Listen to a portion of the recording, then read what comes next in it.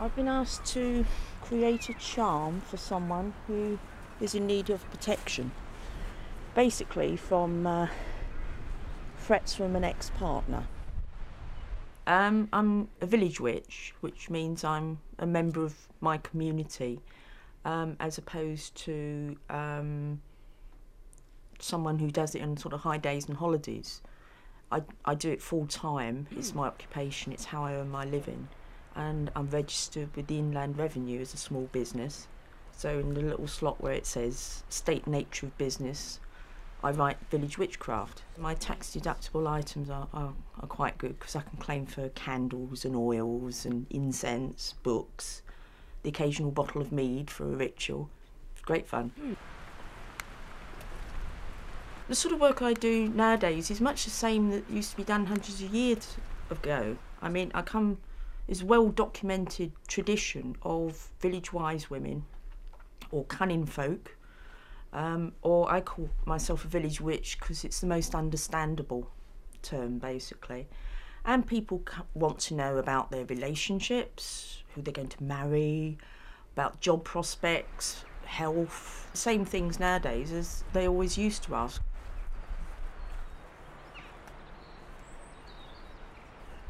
Oh look, you've got some little violets here as well.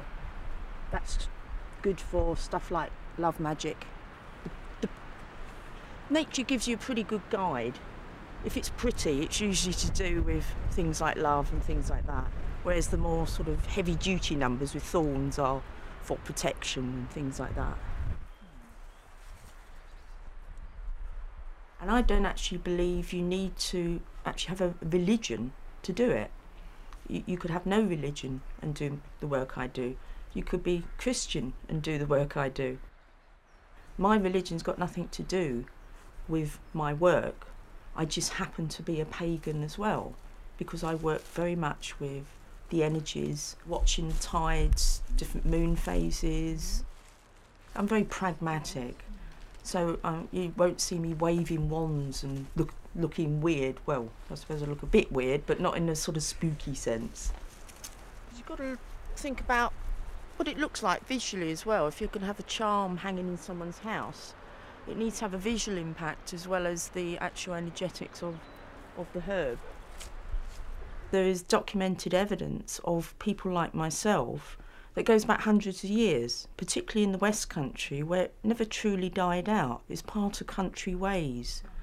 In the old days, people couldn't afford to go to a doctor or to a vet, so people like myself would step in and work on a barter system. Oh, there's a lot of trees in this wood. They're mostly sycamore, which is not much good to me. It's sort of, it's not indigenous. Therefore, there's not too much old tradition about them. But we're coming up to some blackthorn now, so that's what I'm interested in.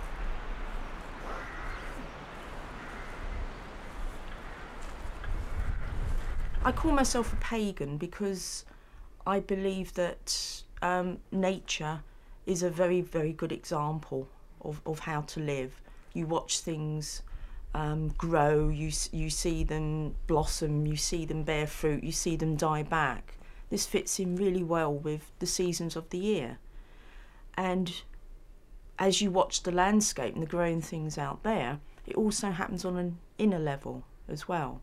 So there are certain times that we need to discard in our lives. You can't bring in new stuff unless you discard some of the old. So to me, the whole growth cycle is a very fine example about how to be in the world, because we are part of that world. There's some blackthorn.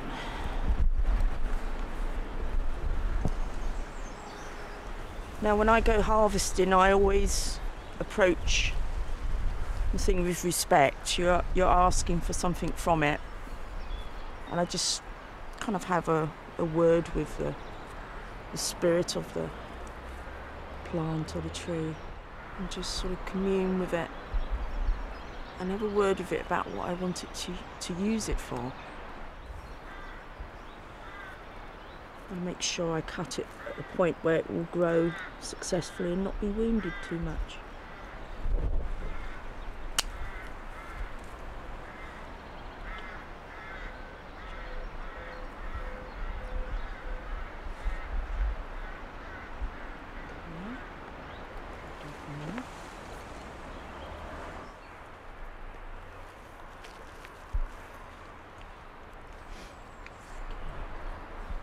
I also find that if you live your life according to the natural processes, it's far less stressful than if you're sort of fighting against the current all the time.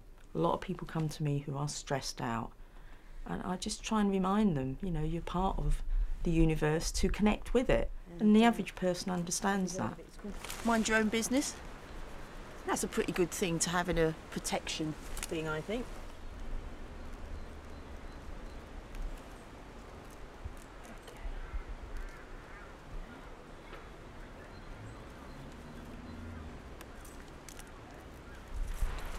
Right, that'll probably do it for now.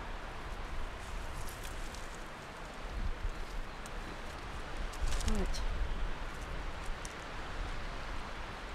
Let's go back and do some spell casting. The image of witchcraft is the most important part of it, in my opinion, because it's so important what is in the mind of the general public about witchcraft. I think the old image is not so much destructive, but it is obstructive. It gets in the way of things. It's like if you're going to look at any unorthodox movement, what happens is, first of all, it gets persecuted, then it gets ridiculed, and then it gets marketed, and that's what's happening at the moment. Right, before I do any act of magic, I need to call up the spirits. I mean, they're here anyway, but basically it's just asking them to sort of pay attention, because I'm about to do something that I'd really like their help with. And the way I use it is I use a ball roller. It's the same as setting up a sacred space to work in, whereas with a Wiccan, it would take roughly a quarter of an hour to 20 minutes to set up a sacred space. I do it in a few minutes with this, and the power of my mind is doing all that needs to be done, basically. So I'm just going to step out into the space here and call them up. Okay.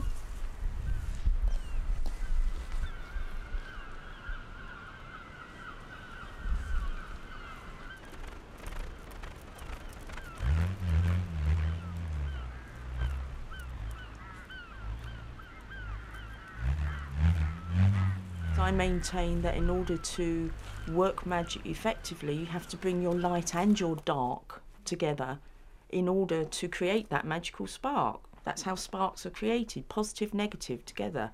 It won't happen if you're all positive, and it won't happen if you're all negative. You have to have that frisson in the middle. And to, you know, extend that electric metaphor a bit further, because electricity is neutral, magical power is neutral, and this is where it differs from men of the church who maintain that the power is evil. Well, it's not, it's the operator. It's how you set your circuits up, basically, and you need to facilitate all your energy into that, not just half of it, otherwise it's not that effective. All of these, blackthorn, elder, ivy and the thorn and the mind your own business, are going to sort of mix together to produce the result I'm after.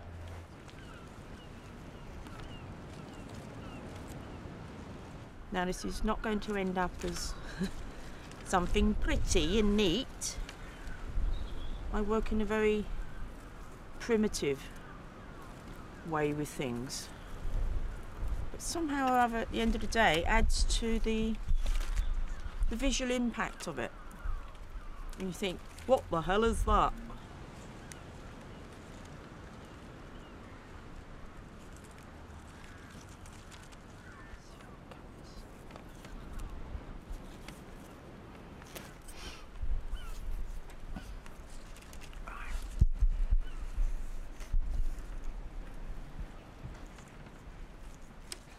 This is the spell, fly in tone, flesh to flesh, bone to bone, sinew to sinew, vein to vein, and each one shall be whole again. By knot of one the spell's begun, by knot of two it cometh true, by knot of three so shall it be.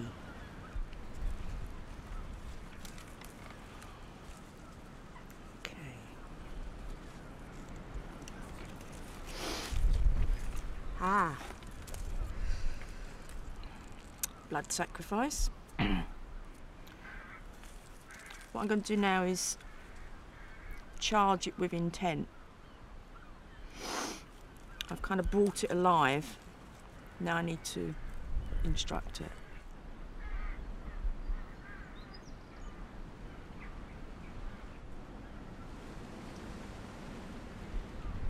If you want a safe and secure life, don't choose this occupation because you won't get it. You live on the edge. You very much live on the edge, and you walk on the wild side is what I call it.